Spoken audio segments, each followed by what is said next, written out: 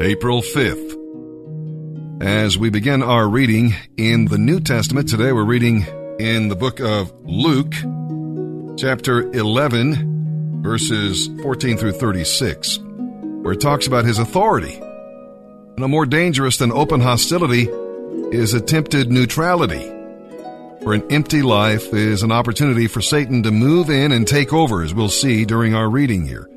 The only sign we need is the sign of Jonah, our Lord's resurrection from the dead. Jesus has won the victory over the prince of darkness. Obey Satan, and you'll let in darkness rather than light. And soon, you will not be able to see, and you won't be able to distinguish between them. And with that, let's begin our reading today from the New Testament. April 5th. Luke chapter 11, verses 14 through 36. One day Jesus cast a demon out of a man who couldn't speak, and the man's voice returned to him. The crowd was amazed, but some said, "No wonder he can cast out demons. He gets his power from Satan, the prince of demons." Trying to test Jesus, others asked for a miraculous sign from heaven to see if he was from God. He knew their thoughts, so he said, "Any kingdom at war with itself is doomed. A divided home is also doomed. You say, 'I am empowered by the prince of demons.' But if Satan is fighting against himself by empowering me to cast out his demons, how can his kingdom survive? And if I am empowered by the prince of demons, what about your own followers? They cast out demons too, so they will judge you for what you have said. But if I am casting out demons by the power of God, then the kingdom of God has arrived among you. For when Satan, who is completely armed, guards his palace, it is safe, until someone who is stronger attacks and overpowers him, strips him of his weapons, and carries off his belongings. Anyone who isn't helping me opposes me, and anyone who isn't working with me is actually working against me. When an evil spirit leaves a person, it goes into the desert, searching for rest. But when it finds none, it says, 'I will return to the person I came from.' So it returns and finds that its former home is all swept and clean. Then the spirit finds 7 other spirits more evil than itself, and they all enter the person and live there. And so that person is worse off than before." As he was speaking, a woman of the crowd called out, "God bless your mother, the womb from which you came, and the breasts that nursed you." He replied, "But even more blessed are all who hear the word of God and put it into practice." As the crowd pressed in on Jesus, he said, "These are evil times, and this evil generation keeps asking me to show them a miraculous sign. But the only sign I will give them is the sign of the prophet Jonah. What happened to him was a sign to the people of Nineveh that God had sent him. What happens to me will be a sign that God has sent me, the Son of Man, to these people. The Queen of Sheba will rise up against this generation on Judgment Day and condemn it, because she came from a distant land to hear the wisdom of Solomon. And now someone greater than Solomon is here, and you refuse to listen to him. The people of Nineveh too will rise up against this generation on Judgment Day and condemn it, because they repented at the preaching of Jonah. And now someone greater than Jonah is here, and you refuse to repent. No one lights a lamp and then hides it or puts it under a basket. Instead, it is put on a lampstand to give light to all who enter the room. Your eye is a lamp for your body. A pure eye lets sunshine into your soul. But an evil eye shuts out the light and plunges you into darkness. Make sure that the light you think you have is not really darkness. If you are filled with light, with no dark corners, then your whole life will be radiant, as though a floodlight is shining on you. Today we'll be reading Psalm 77. Joyless days of trouble and sleepless nights of despair plagued the psalmist. Why?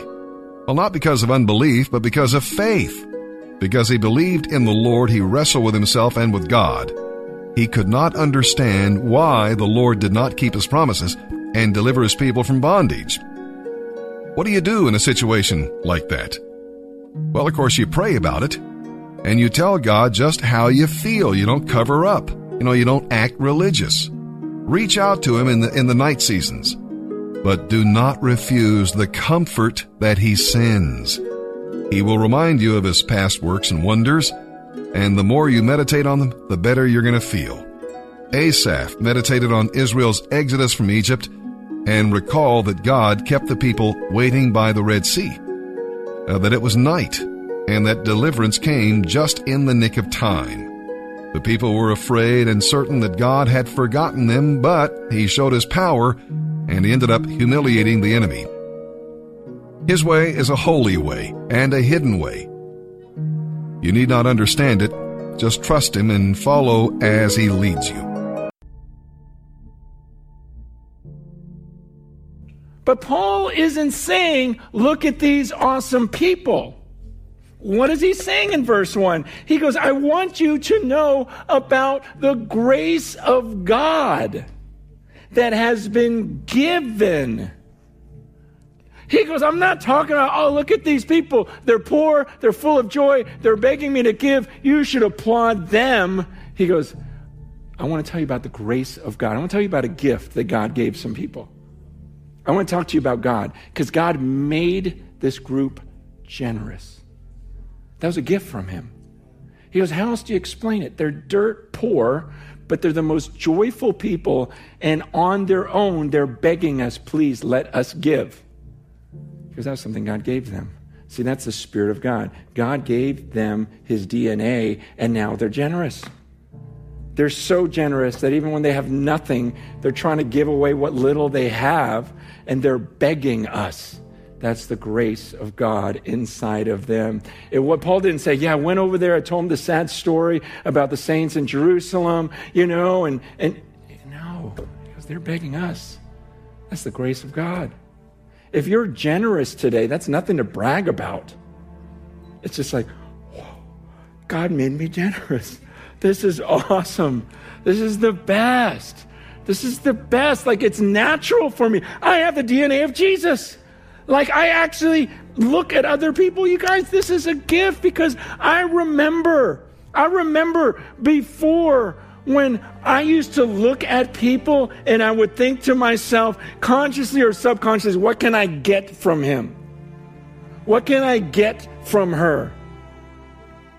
And if someone had, a lot of possessions, to kind of, buddy with them because I might get something from them.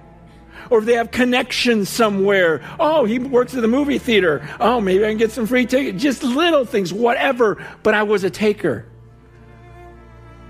You guys, it's a miserable life. It's a miserable life doing this. And going, man, who can contribute to this? Think about the most self-centered person you know. And now think about the most generous person you know. Okay? Something I've learned in life. Self-centered people are miserable. And have you ever met an angry, generous person? Yeah, it's almost funny, right? You're like, come on, yeah, right, yeah. That's my point. That's why Jesus, it's more blessed to give than to receive.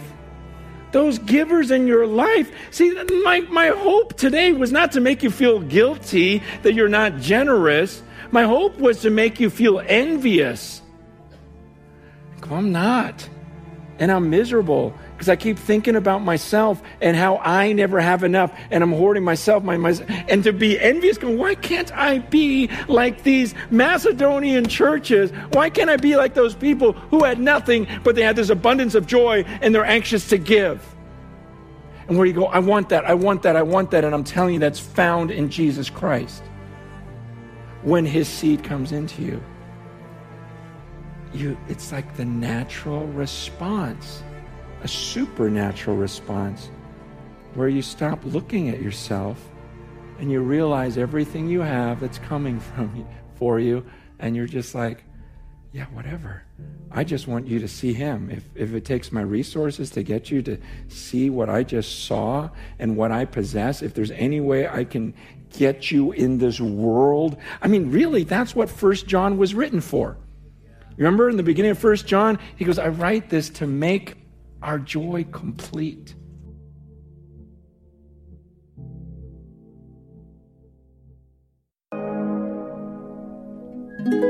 Psalm 77, verses 1 through 20. For Jeduthun, the choir director, a psalm of Asaph. I cry out to God without holding back. Oh, that God would listen to me. When I was in deep trouble, I searched for the Lord. All night long I pray, with hands lifted toward heaven, pleading. There can be no joy for me until he acts. I think of God, and I moan, overwhelmed with longing for his help. You don't let me sleep. I am too distressed even to pray. I think of the good old days, long since ended, when my nights were filled with joyful songs. I search my soul and think about the difference now. Has the Lord rejected me forever?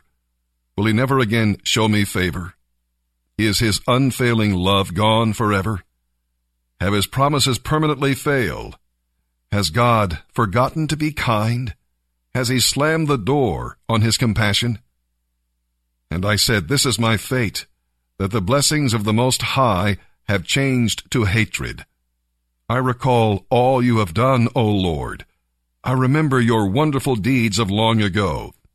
They are constantly in my thoughts. I cannot stop thinking about them. O God, your ways are holy. Is there any God as mighty as you? You are the God of miracles and wonders. You demonstrate your awesome power among the nations. You have redeemed your people by your strength, the descendants of Jacob and of Joseph by your might. When the Red Sea saw you, O God, its waters looked and trembled. The sea quaked to its very depths. The clouds poured down their rain. The thunder rolled and crackled in the sky. Your arrows of lightning flashed. Your thunder roared from the whirlwind. The lightning lit up the world. The earth trembled and shook. Your road led through the sea, your pathway through the mighty waters, a pathway no one knew was there. You led your people along that road like a flock of sheep, with Moses and Aaron as their shepherds. Proverbs chapter 12, verse 18. Some people make cutting remarks, but the words of the wise bring healing.